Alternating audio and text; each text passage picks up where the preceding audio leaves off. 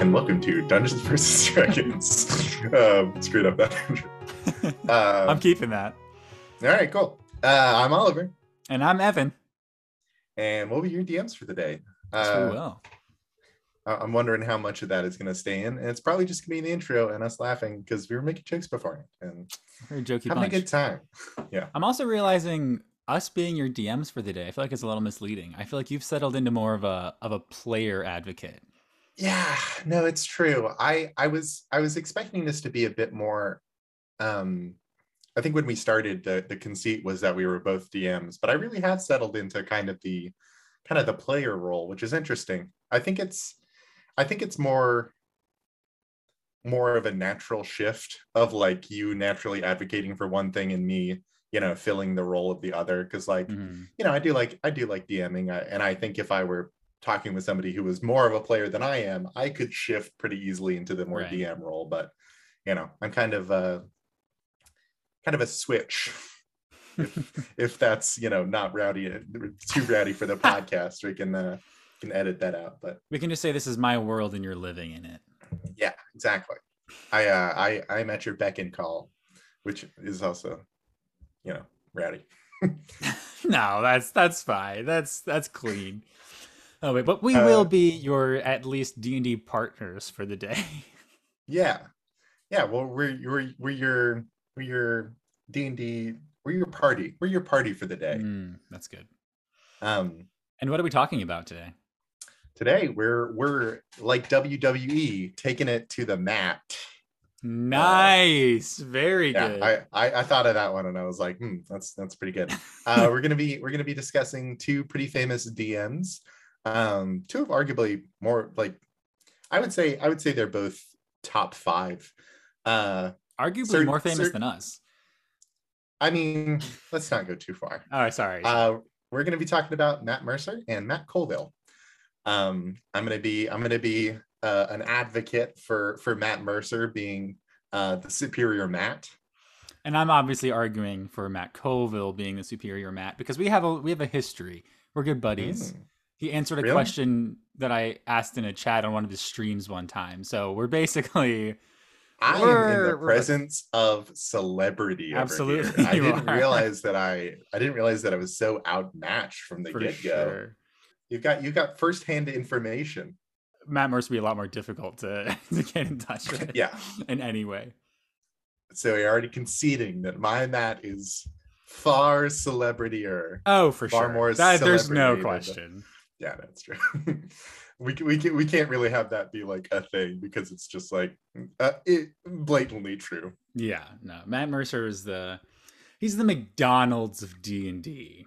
Wow. Just kidding. That's bold. I really do love both of these people. I think they've done amazing things for the community. And that's our big caveat is since these are real people, we're not going to be going as hard and heavy as we normally do. I know comparatively little about Matt Colville, other than like a few of his fun little tweaks and different rules that I've seen on the internet before, and then you talking about him is probably my biggest, influence about him. So I'm interested to hear why you think he can step to the throne. He definitely can. I think that this is a really good discussion because they exist in different D&D spaces. And they both play very differently, and I think therefore inspire very different kinds of play.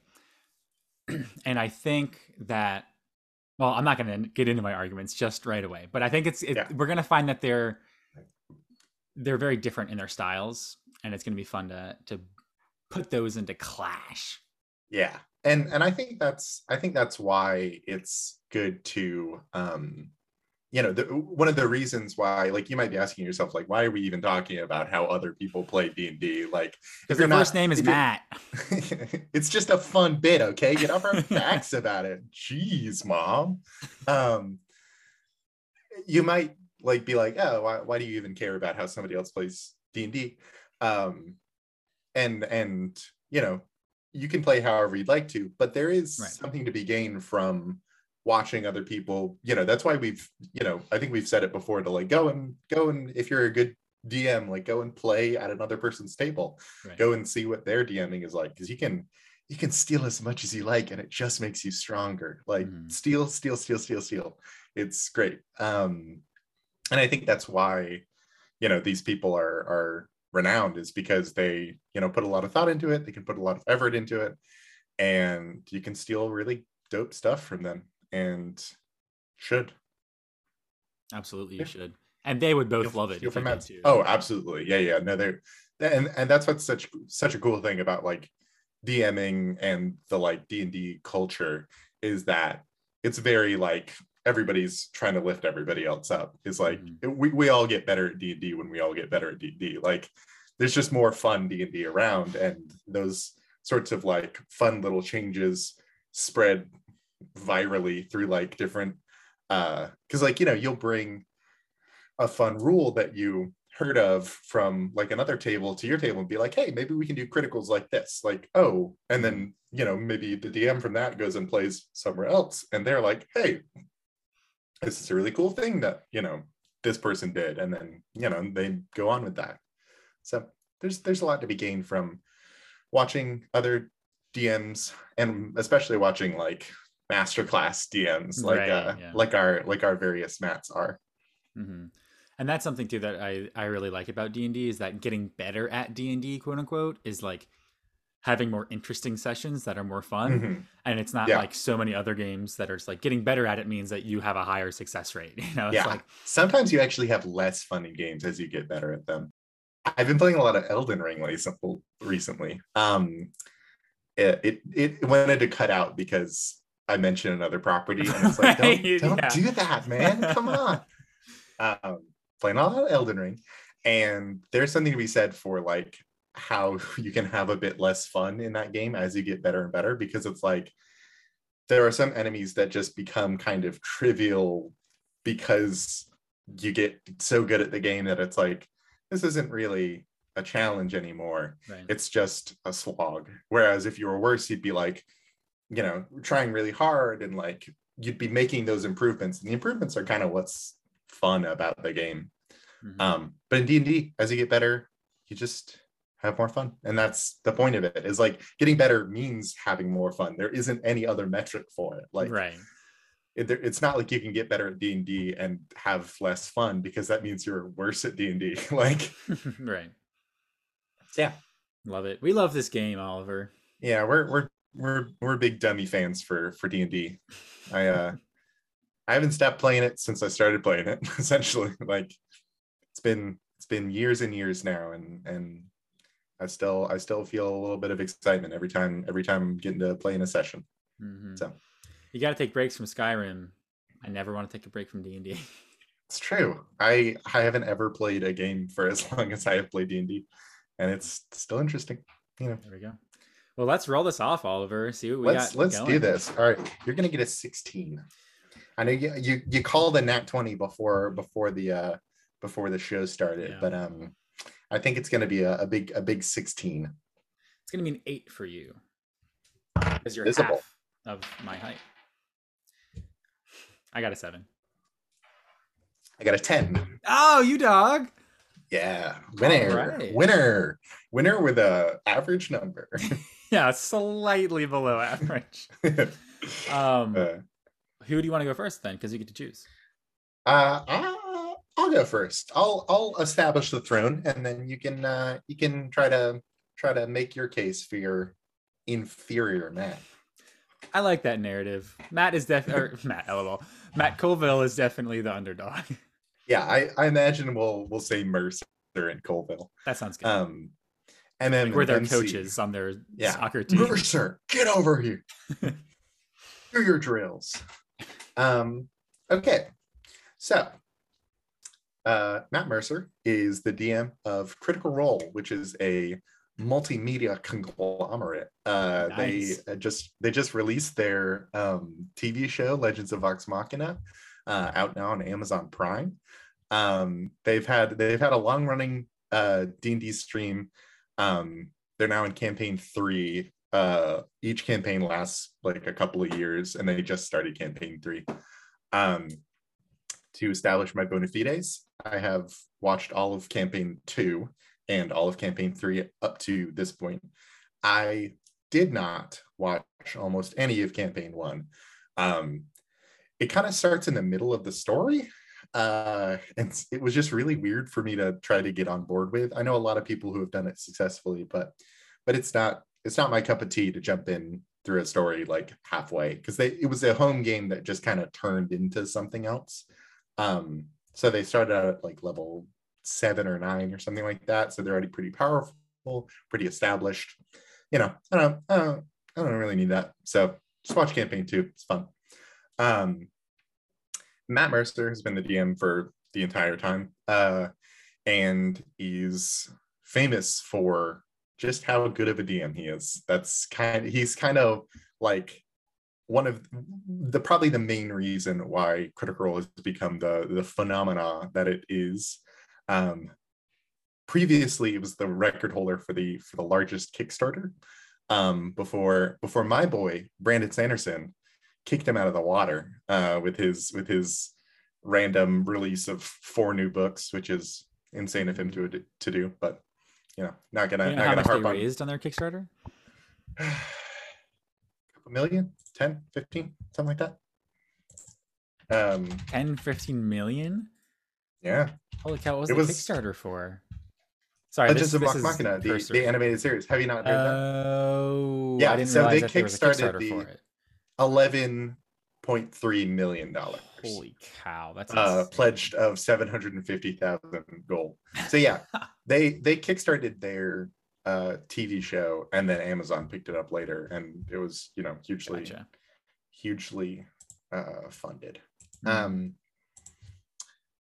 But Critical Role is a bunch of voice actors who all are friends and got together and decided to do D&D. So it's very well acted, it's very well voiced, and Matt, being the DM, does a lot of voice work that is unparalleled in the D&D verse. He's a very like physical actor. He embodies his characters very well. He you can see him when they're like about to talk to a goblin NPC or something, he'll like scrungle down. It's fantastic. So I mean, voice acting is almost is a point that I feel like cannot be taken away from him. It's his signature. It's what he's known for. And he's incredible at it. But as far as like how he is as an actual DM, he crafts wonderful stories. I think one of his best things is how intimately he knows all of his players. They are all really, really good friends. And also he is married to one of them. Helps. And he does a really good job of tying both what the player wants for their character and what he wants for the character together into a satisfying character arc that fits with what the player wants to do. Like some players at his table really aren't terribly comfortable being in the limelight, being the center of attention, having an entire arc about themselves. And some characters, they just don't feel like warranted. Like they're like, I didn't make this character to have an arc. I made this character to, fit their little bits in every now and again. And Matt is super good at identifying those things, seeing what makes an interesting, story, and then also like pushing the boundaries a little bit to bring something good out of his players. He's really good at, frankly, dragging a cool story out of any situation. Very, very cinematic fights, good descriptions. I think he's really good at letting his players describe it when they want to. Like his wife Marisha, very apt to describe her own things that she does, and he's like awesome, and he builds off that a little bit. And then there are some other people like Liam O'Brien, who he just basically lets completely describe his things because he's always really good at describing them. So I think that individual relationship with your players is kind of what comes through when you watch. You're like, wow, he really knows all these people really well and what they want, and everybody leaves his table happy, seemingly at least, and having a good time. So I think that's something that I really admire about him, and something that I strive to emulate is like knowing what your player is expecting out of a good D&D game and giving it to them. There's no reason to withhold like the thing that they want, or like it just makes it a better game when you get to know your players more. And he knows his players real well. I also think he is really, really solid at making homebrew that doesn't overwrite any existing D&D rules. Like his homebrew that he introduces is more often than not just supplementary. Like it's subclasses, it's classes, it's things like that very easily like modularly fit into the existing 5e. Like 5e has a bunch of open sockets that you can just plug anything you want to in there. And I feel like too many DMs will try to change out the engine before plugging in a different spark plug to see if that's interesting. Like they're like, oh, let's overhaul the encumbrance system. And it's like, why are you doing something so basic? Like it's just make a new subclass. Like that's cool. Your player will have never played that before. It doesn't really matter if it's imbalanced because it's your game. It doesn't really end up mattering. And apparently Wizards of the Coast agrees with me because he has 3 official released subclasses. So there's Echo Knight for the fighter. He and then Chronomancer. Yeah, Echo Knight's in. That. That's it officially is a part of his drow race of people, the Kryn dynasty. In the Grinches. Wow. Yeah. How the Kryn stole Christmas. They are also the ones who invented Dunamancy and Gravergy, which is the other 2 subclasses. They're wizard subclasses. Invented a lot of cool, interesting spells for them. Moved some spells from like existing to his new schools of magic. And yeah, Echo Knight's awesome. It's one of those subclasses that you kind of look at it and you immediately get it. You're like, ooh, I want to play this so bad. And then Dunamancy and Gravergy are just like solid additions to D&D like canon. Like if you want to make a time wizard or a gravity wizard, like it's very dope, and it's cool things that didn't really exist in the D&D canon before that he plugged right in. And he has a bunch of other subclasses that he's created mostly specifically for his players. Like his wife wanted to make a more like cerebral monk that was like more focused on study and like how to like order, which she kind of wanted that to rebel against it, which was it's a fun character dynamic. But anyway, so he made Order of the Cobalt Soul, and he just made like a whole like knowledge cleric-esque monk. And then in the current campaign, one of his players wanted to play a therapist cleric, and so he just kind of made that. So he's really good at like yes-anding with mechanics in a way that is very, it kind of all fits pretty well and is very accessible to the average person who has only played a couple of sessions of D&D or none at all, because you kind of get like there's not too much weirdness thrown on top. It's kind of just 5e solid with a couple of extra things that you get to be like, oh gee whiz, that's pretty cool. And then probably he also made the most official non-official class, in my opinion, Blood Hunter.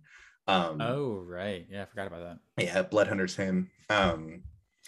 It's a really cool class that he's good at retuning as well. Like he's retuned it a couple of times. It's now more accessible than ever. You can use wisdom or intelligence, which I think is cool. Yeah, intelligence needs more love.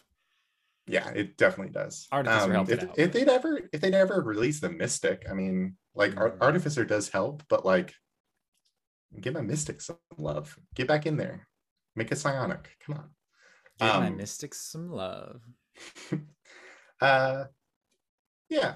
So I think that one thing to acknowledge is that there's a pretty famous thing in D&D circles called the Matt Mercer effect, which literally refers to Matt being such a good DM that it ruins how regular table D&D is played, because either your DM or your players come in with too high expectations for the other party. Like your players come in expecting to be whisked away on a magical, like Matt Mercer like adventure, and that it just simply isn't the only way to play D&D. Like a lot of people get sucked into the idea that this is how you play D&D, and it's really just how he plays at his table, and he's very vocal about that. But you know, Yeah. the cult of personality around him can sometimes be a little bit oppressive, but he himself is a very non-toxic, inclusive, you know, I think both of our Matts are pretty good at, you know, keeping away the gatekeepy parts of D&D. Yeah, for sure. So yeah, you know, great voice actor, one of the most official, non-official like writers for D&D. Like he introduced an entire campaign saying that, like, you know, who else has done that? So good that he has an entire effect named after how good he is. He just seems like a really cool dude. Yeah, he does. Yeah, he just seems like a friend. So yeah, I think I'm ready to pass the rock over. really dribble and pass. I don't know. Yo, I don't. Toss the boulder, dude. Yeah, Is that what people refer to the basketball as? The rock, I believe. I don't know if you can is say that actually the boulder. Thing? That's actually the basketball. Yeah. Okay, I thought you were just joking. No. It's the ball. Toss the rock is, I believe, a basketball term. We are showing our lack of knowledge about other games. I mean, I can't think of any word for it in soccer. They just call it the ball. The old sack of leather. Is it leather? Has it ever been leather? It probably used to be leather. I know you can say chuck the pigskin for football. Right. That's for football, not football. I'm sure they have slang for football in other languages. They probably do. It's also just football because it's that in England where they don't have Hispanic accents. They call it footy. Yeah, footy. Have a little bit of footy. But footy is also footage in the skating scene. You got that footy of me hitting the 10 set? Is that true? Yeah, it is. That's hilarious. Well, we in America love to make things more complicated, just by introducing alternate definitions of things. Oh boy. But I am ready to explain to everybody why stalling for time for you to build up your points. I'm going to be explaining why Matt Colville is the superior, I'm just going to say, like, D&D personality, more so than just him as a DM. So welcome, everybody. Bundle up, get your hot chocolate, settle down, relax. This is a place. We're getting intimate. We are getting intimate. How close to the mic can I get? It's very warm. I don't know if we want to get into ASMR territory. That's true. Okay, so you're probably asking, who is Matt Colville? Because he's not nearly as famous as Matt Mercer. And Matt Colville is a middle-aged white nerd who loves D&D and has been DMing since the 80s. So not quite the inception of D&D, but very shortly thereafter. I think he started running a D&D. I think that's what he started doing. And then, but what he actually got famous for was his YouTube channel, Matt Colville, and a series of videos that he made entitled Running the Game. And they're all about convincing prospective DMs to, like, go ahead and start DMing, hit the ground running, and to give them tools to make DMing feel more accessible, more fun, less stressful. And that's how I found out about him. I think the first video of his that I watched was number 13 or 14 or so on Running the Game. And he's now on like 120 or something. And I've watched them all, and they're all very helpful. And he just gives great advice from 40 years of experience DMing, which is insane. Maybe 30. But no, I mean, it's 2022 and he started in the 80s, man. That's like 35 at least. That's crazy. And what I'm going to kind of pick up where Oliver left off-ish and saying that I think Colville does a great job of helping DMs cope with the Mercer effect. Because the Matt Mercer effect isn't just that Matt Mercer is such a great DM that when you have a less good DM, you're disappointed and just like set your expectations lower. It's more so the expectation that like a D&D session is a production or a performance, Mm. because Matt Mercer is the perfect DM for a D&D production. Like obviously all of the people that are involved in Critical Role are accomplished voice actors and performers like professionally. And so they are all perfect for what they do. But for the majority of us, vast majority of us, a D&D session is not a performance. Like it's a game that we're just playing with our friends. And not that Critical Role isn't that, but how we consume it as an audience is like we're watching a TV show. It's like we are expecting to have really like satisfying narratives, to have like running jokes, to have characters that go through an important arc, to have, you know, the welcome to the dungeon. Like we're expecting performances.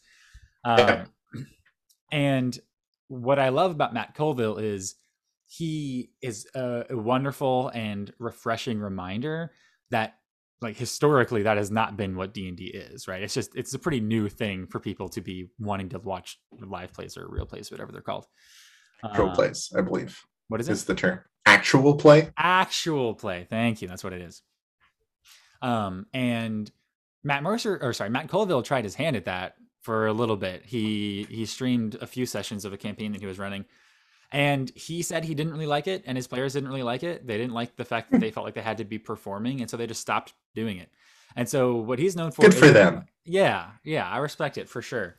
And to be fair, I watched the first episode and was like, this isn't really what I'm looking for, and so I stopped watching. And it wasn't so much a failure as it is like confirming to me the fact that Matt Colville is kind of this bastion of like pizza D&D. You know, like you get together with your friends, you play some games, you roll some dice.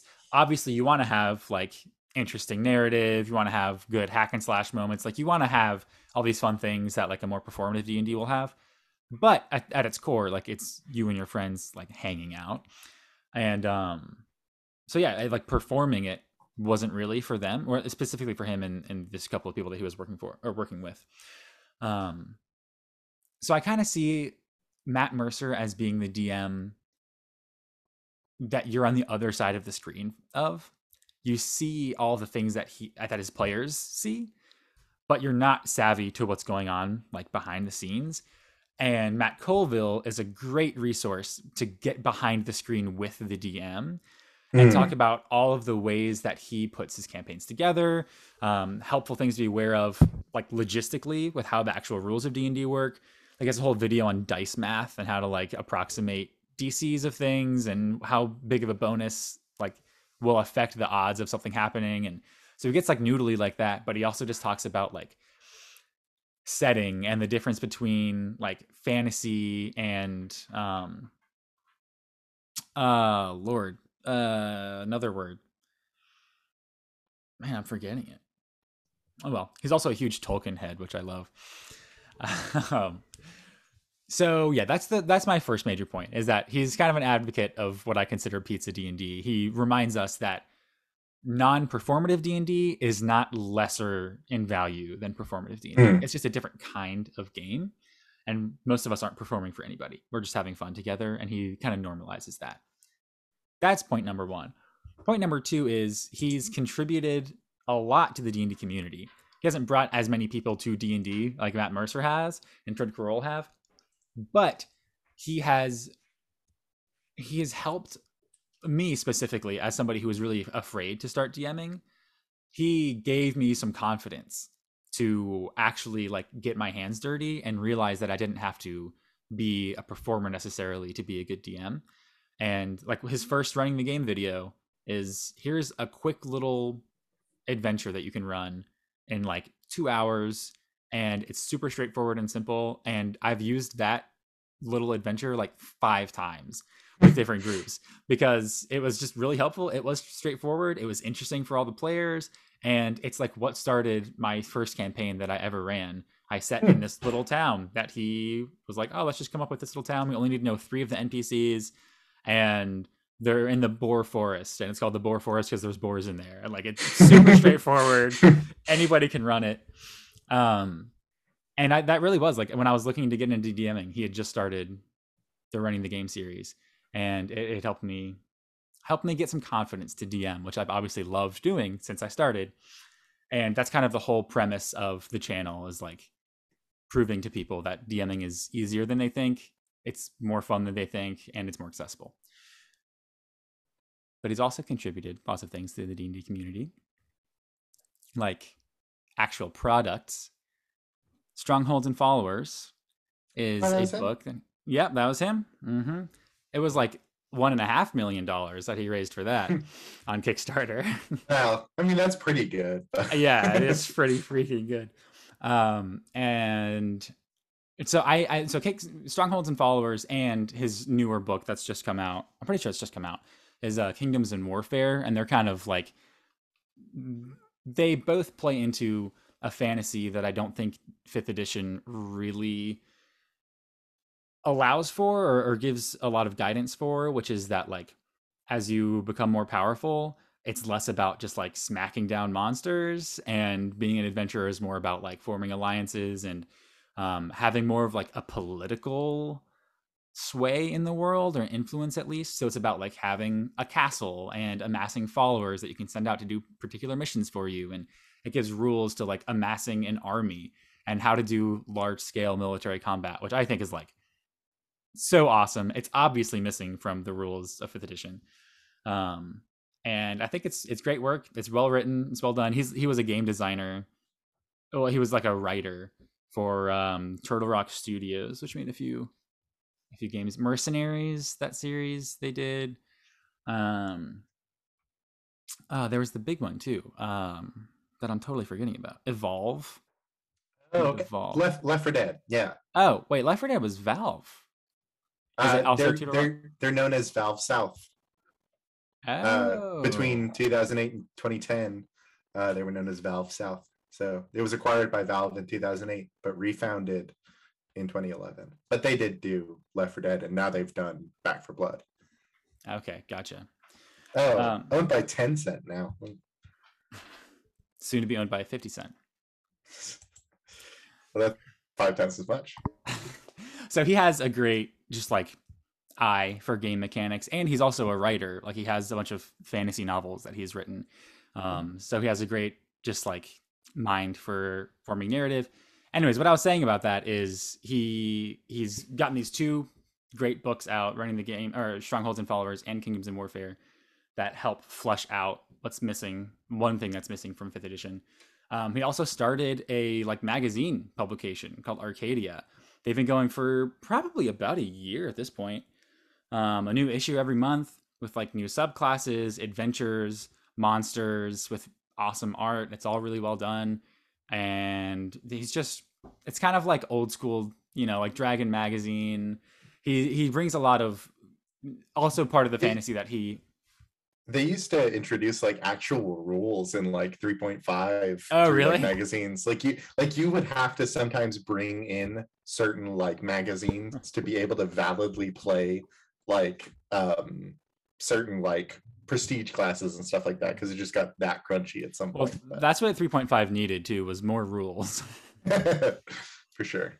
But I think part of the space that Matt Colville kind of inhabits is like the assumption that your characters aren't necessarily important in the world. Like, you can just be like, the world doesn't necessarily care about you and give way to you. Oh, help, my daughter is missing in the woods, I'll pay you 100 gold if you go in there. Like, he kind of messes with those assumptions.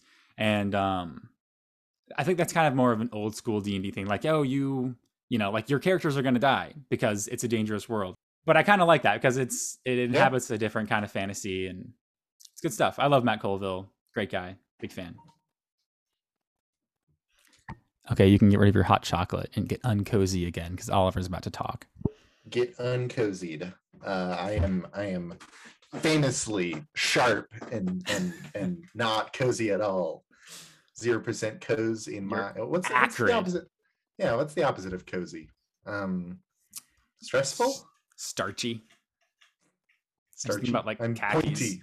I have spikes. Oh yeah, starchy.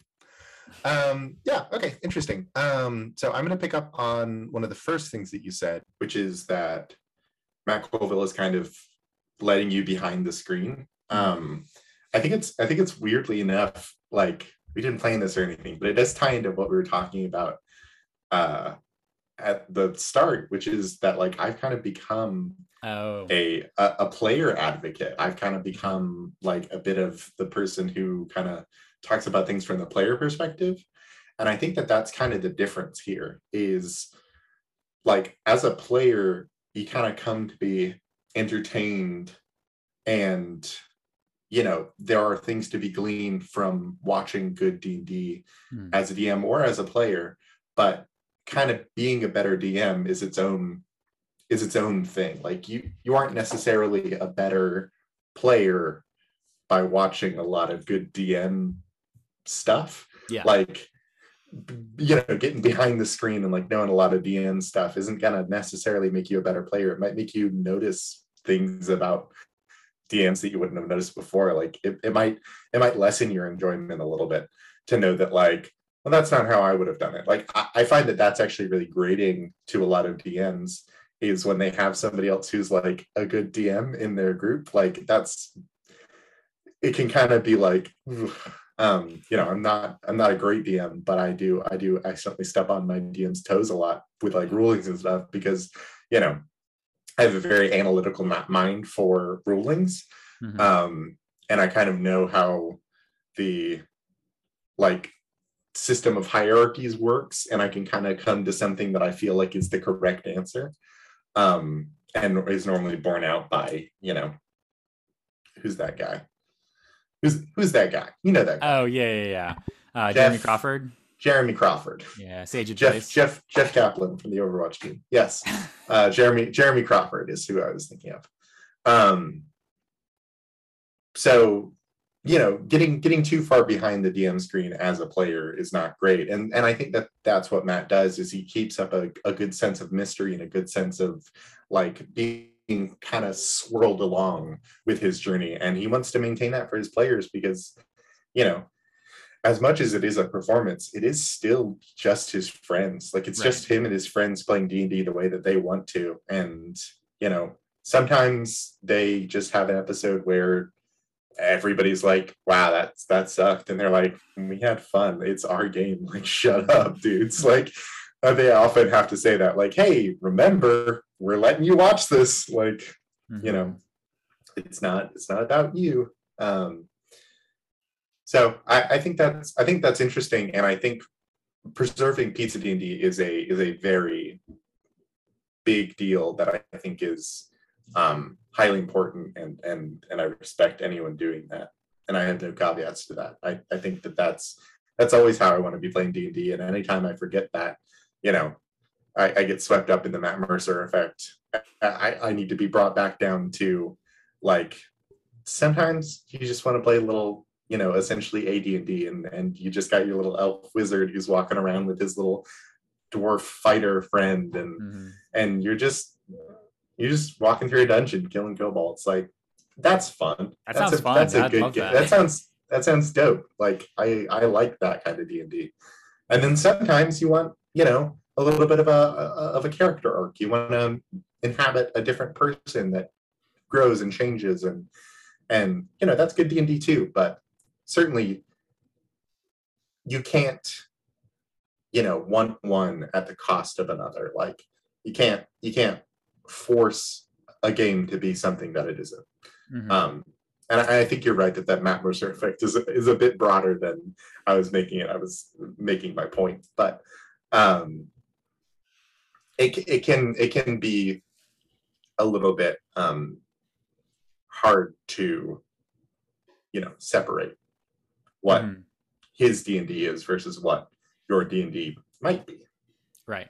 Because it's honestly the idea of like consuming D&D that you're not a part of. Just like I totally get it, and I like watched some of campaign 1 of Critical Role, but it does sound weird though. Yeah, it's like these people like 4 hours that half of the time is spent like noodling about numbers and rules. Like that's not good. That's not a good product. I've watched several hundred hours of just other people playing D&D. It's so weird, but I mean, but it works and people love it.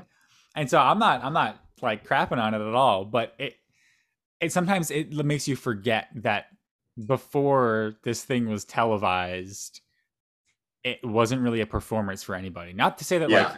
there aren't any like performers or any kind of like role play acting going on at the table, but like fundamentally it wasn't like let's go Yeah. It out was. and make a performance. It was like let's go and I want to get more loot and I am invested in my It characters. was it was a it was literally a birthday present for one of the players. Is Right, that yeah. is that Matt would run a game for them, and then they just all loved it so much that they Mm. kept going.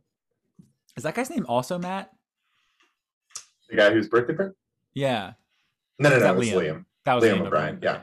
Who's the guy No, that there's not another Matt in who was the bard dude? Is that Taliesin? Is that it? Sam. Sam is Sam. Sam plays Scanlan Shorthall. Yeah, Yeah. yeah, yeah, Sam yeah. That's what I'm Regal. thinking of. Man, that's a star. Yeah. Regal. Yeah. Regal. I think it's a binary, actually. I think it's Rigel, isn't it? I mean, it's I think spelled it's the pronounced. same way. I think it's pronounced Rigel though. Not by me, dude. 870 light years away from the sun. Phew. 870. 47,000 times as luminous as the sun? That's bonkers. That's cool. I feel like thing's 870 is actually not terribly far in the grand scheme of things. No, I think the closest is like 1.4 light years away. Yeah. Alpha Centauri. Man, was this that is why everybody's listening. Sirius? Or Alpha Centauri. is it Alpha Centauri? Where's Wolf 359? I know that's pretty close. Alpha Centauri is 4.4 light years from the sun. Let me see how close Wolf 359 is.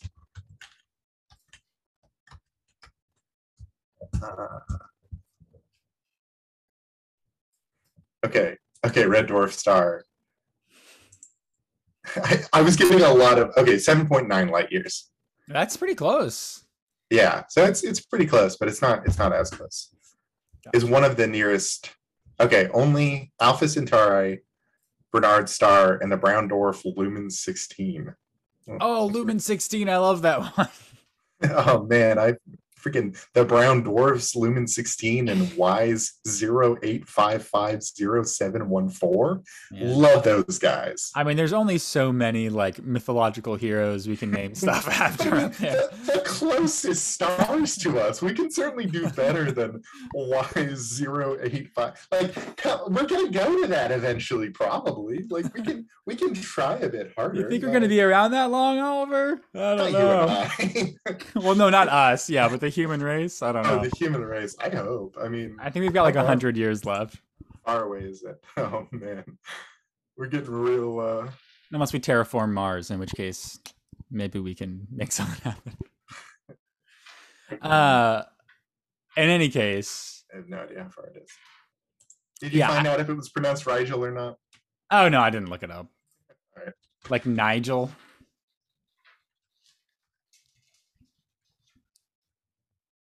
I was just Rigel. It's instead of Riegel. I think it's Regal. Oh. Rigel just sounds like I'm butchering it though. Rigel sounds like I'm anglicizing something. Sounds like I'm saying Rachel with an Australian accent. Rigel. Yeah, it's Rigel. Anyway, weird that I knew. Not that. To me, it's not. You're free to call. It's one Regal star. You like. And it's in the best constellation too. Well, it is. I think it's got a corona, which is Spanish for crown, in there. I think suns have some connection to crowns. Yes. There's like a anyway.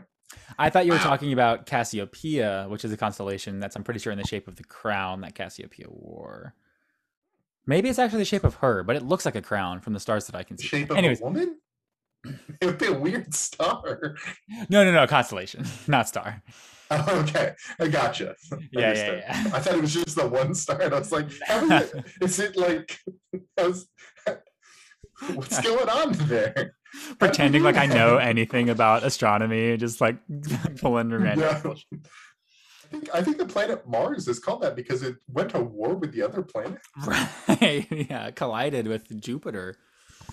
Anyway. So yeah, back to the Matts. Mercer is definitely like a player's DM to idolize, and you're not gonna really care about Matt Colville at all if you're not a DM, unless you're just like a player who really loves D&D and wants all the D&D content you can get, then yeah. Yeah. But I mean, if you're, it's really the channel itself is geared towards DMs, Mhm. as is Arcadia and Strongholds and Followers and Kingdoms and Warfare. So that is a bit of a cessation. I'm seeding that, right? It's Cessation would be like s- s- uh, yeah. How do you pronounce cessation. session? A session, like a Oh, right, because session. it's Like instead of I think secede, it's it's seed. yeah. Yeah, a session for I sure. think it's a session. Yeah. Ugh, Yeah. sounds really bad though. Yikes. Does not Imagine sound talking like that is about true. a session in D&D, Yeah, but not exactly. talking about a session. But you're seeding something. Right. Yes, you So yeah, seed that point. Colville is the DM's DM. Yeah, but that is also a positive because I'm now cognizant of how loud I'm talking. That is a positive because it truly is difficult to be a DM. Like it's hard to get into, it's hard to do, it's hard to feel like you're doing a good job ever. Um, and I think more of that sort of like, instead of giving like an icon of perfection that I think, you know, Matt Mercer is a star to strive for, to tie it back to our I think that, you know, Colville seems like he is helping to improve everybody's game, like Mm-hmm. not just by a byproduct of, you know, showing and stealing and stuff, but as an actual like, here are some tools, like this is good D&D. Like I don't care what you think it is, I don't care if you don't care for the way that you play it, like this is good D&D, like, Right. and that's, you know, that's all that the And players something, want. sorry, something No, else that I love about him too is that the suggestions that he has, yeah, the suggestions that he has don't like really include house rules, which I like because those yeah, can, I feel like all of not a the, big fan of DMing like that. Like have you heard of the angry DM? I don't think so. He does a lot of house rules, he changes a Mm. lot of things, and they're sometimes pretty cool, but like if you Google something like, sometimes you'll get an is it angry GM or is it angry DM, I don't know. Anyway, you'll sometimes get some of his stuff, and yeah, house rules out the wazoo. Yeah, and I feel like so much of D&D YouTube specifically is blank is broken in 5th edition and 5 ways to change it. And it's like, I'm Yeah, not trying to change the system, dude. And so I all, yeah, yeah, I so much think you of, and I don't chop and screw 5th edition rules too much, which no, is why we can hardly sort of ever. come at this from, you know, a similar place of like, 5e rules are pretty, they're solid, and you can build off of that if you want, but Yeah, don't go fiddling. I'm not a better game designer than the people who made D&D. Like, certainly not. But yeah, I love Matt Colville. I but think he's a great DM. I think you might get the underdog bonus here and pull ahead, because sounds like he's, you know, an interesting dude who has done a lot for the DM community specifically. I'm gonna check his stuff out. It sounds good, and it sounds like he's a wholesome sort of gent for, you know, not, because I think that is one thing that like you can't ignore the externalities of, to use one of my economics degree words, Nice. externalities. That's what I paid so much money Right. for, Yeah. is the ability to use the And word externalities. what college was that again? I'm not gonna dox. Beep. um, one of the externalities of Matt Mercer DMing is that people do, you know, experience the Matt Mercer effect, is that people get a bit more afraid to play, you know, in their home game the way that they want to, because it's not what is perceived to be the correct way to play D&D, or like, you know, people bring in like, oh, I'm gonna play as, you know, Jester, this character that was in Critical Role, and you need to play it as good as Matt did and play into my antics as good as Matt did, otherwise I'll feel unfulfilled as a player. Mhm. And you know, you don't want people coming away unfulfilled. Like you want them Yeah. to accept your DMing for what it is. That's kind of the dream, is to just have a group of people who accept what you're given to them Right. and what you're getting back from them as well. It's a very So vulnerable thing to play D&D with people yeah, because You look like an idiot, like You do for look like most an of the idiot. time. If and I honestly, that's another point for Matt Mercer's favor is I could not get up there and have Mm, every little bit of my yeah, DMing scrutinized every single week by, definitely not. you know, hundreds of thousands of people, and people tear into him, and it's so weird. You know, You're making me watch this show. I'll sometimes backseat DM and be like, that's not how the rules go. But that's because it's fun. Like Yeah, I don't ever tell him about it. Like right. I'm never, posting on Twitter afterwards like, actually, that's not how opportunity attacks work. That was forced movement. So he actually shouldn't have gotten an opportunity Mm, attack there. Um, I never do that. I just tell it to my partner and they're like, okay, cool. I don't know anything about D&D. Um, noted. but yeah, so I think you get it. I think just for sheer novelty and Yes. step into the throne, you get the most improved award, which is sometimes what we give because Yeah. like it's hard to say that like Matt is just he's such a icon that it would Mercer. be really, yeah, Mercer, sorry. Yeah, of course. Mercer is such an icon that it's hard to really say that like people are better than him at what he does. Right. But Yeah. I And I like think Matt you got to Colville couldn't. come at him sneaky like, and I think that's how you did it. Is like Mm. this is for DMs. Like Matt Colville is a DM for DMs, makes you a better DM, gives you the tools, and is preserving the heart of D&D, which I think is, there's people who should really go out and push the boundaries. Like D&D as a performance art was Right. basically pioneered by Mercer. Mm-hmm. um, D&D as a consumable product pioneered. But uh, if you heard, that was my cat Lewis. Hi, Lewis. But there really do have to be those torchbearers who are holding on to the flames of just play D&D with your friends, and this is how you do better at that and be less Yeah. worried about it because it's a game. Like Mm. you gotta worry too much about it. Yeah. And Colville is a great proponent of things that would be really easy to forget if you were only like watching D&D as your Mm. inspiration.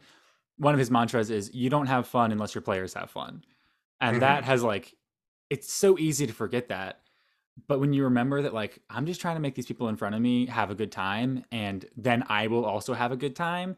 And if Yeah. my like adherence to the rules or, my idea for how this encounter was going to play out is ruining everybody else's fun, then like I'm doing it wrong and have to reset. And Mm. learning things just like that, and that like conceptualizing sessions in terms of like drama, like tension and resolution, and just ways to conceptualize the game and to really like practically help when you're actually running a session that just watching D&D wouldn't necessarily give you. Yeah. So Makes sense. I take it. I'll take the win. I feel like Take I've been those. getting a lot of pity wins recently. A lot of most They're not improved wins. okay. I think we need to establish that this is a particular kind of win that I think is wholly valid. Um, is I didn't think about that. Like I think Mm, that's you know we're not necessarily coming up with the best of the thing because we know that we would always come to a gridlock unless it was like something that we both kind of agreed on from the mm, start. which Um, isn't common.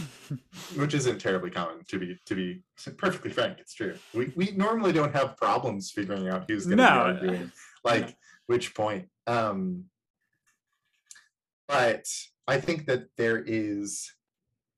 you know there's the preconceived idea that sometimes somebody brings, like this is the commonly accepted Mm, point, like this is the commonly accepted idea in D&D, and the other person's like, hey, actually maybe this. mm, And I think it's kind of at the end of the day whoever's mind was changed more, and mm, I think that's normally what ends up happening is like whoever came out of it with more than they brought into it, mm, the other person's the winner because you right. you gave more than you got. Like people know Mm. Matt Mercer is cool. Man, I didn't start slipping up until the very end. I don't Yeah, feel. well, we're like an hour Um, in, so yeah, I feel like people know Mercer's cool. People watch Mercer's TV show. Like Right, yeah. he is terribly famous.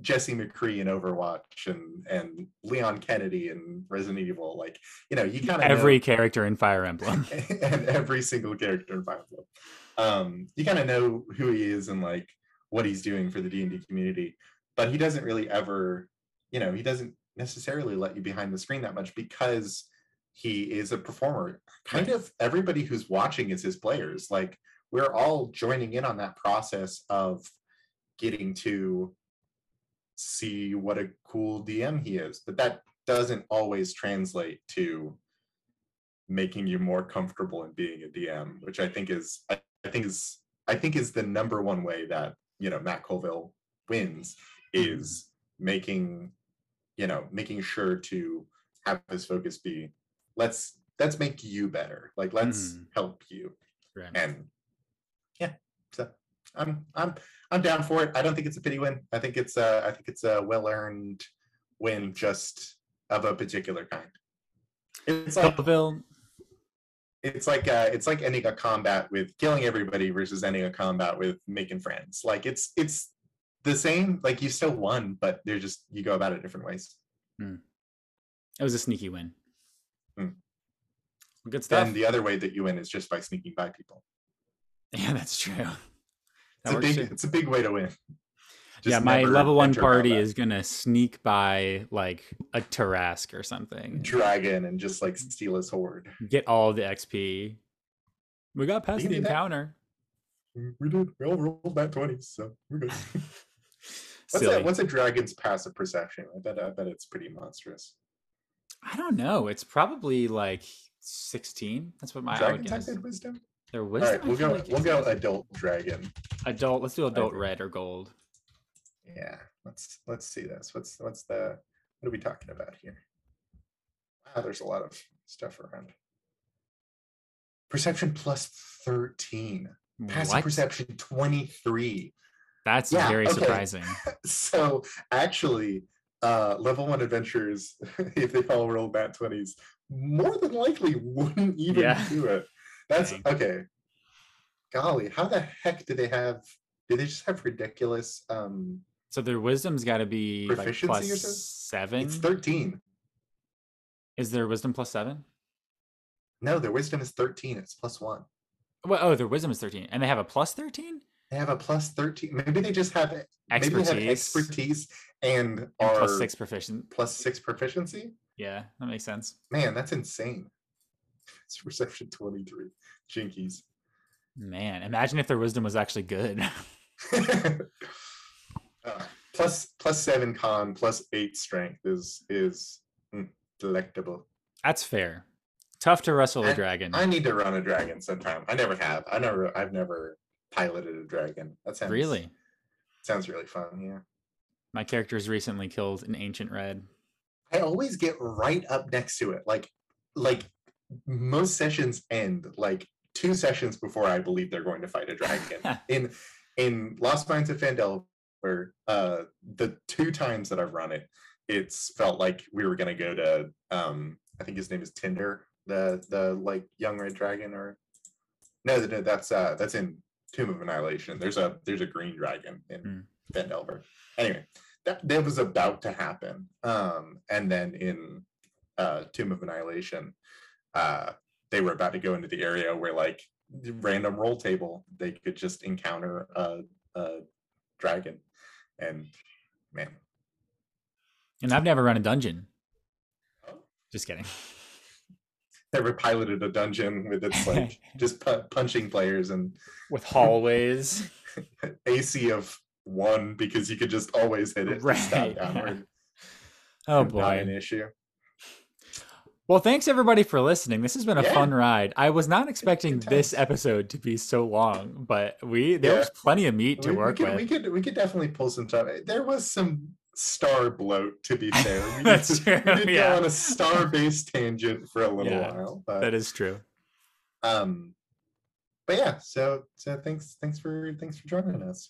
We really appreciate that you show up every week and you are listening and you are supporting us financially by sliding us $5 on the down low. because that's what you're doing every week. Thank you. Viewers like you, thanks.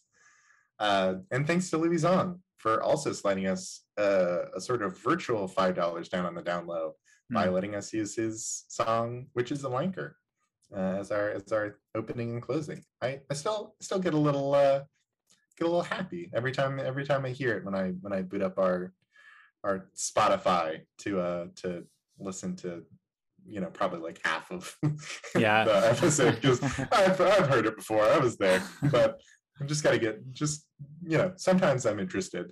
You know, I'll go back and listen to the early ones because I forget those at this point. Like who won Vampires versus Werewolves? It was you. It was me. I knew it was. Know. I picked one that I won. But yeah. But yeah, so thanks. Yeah. As always. Where's the body?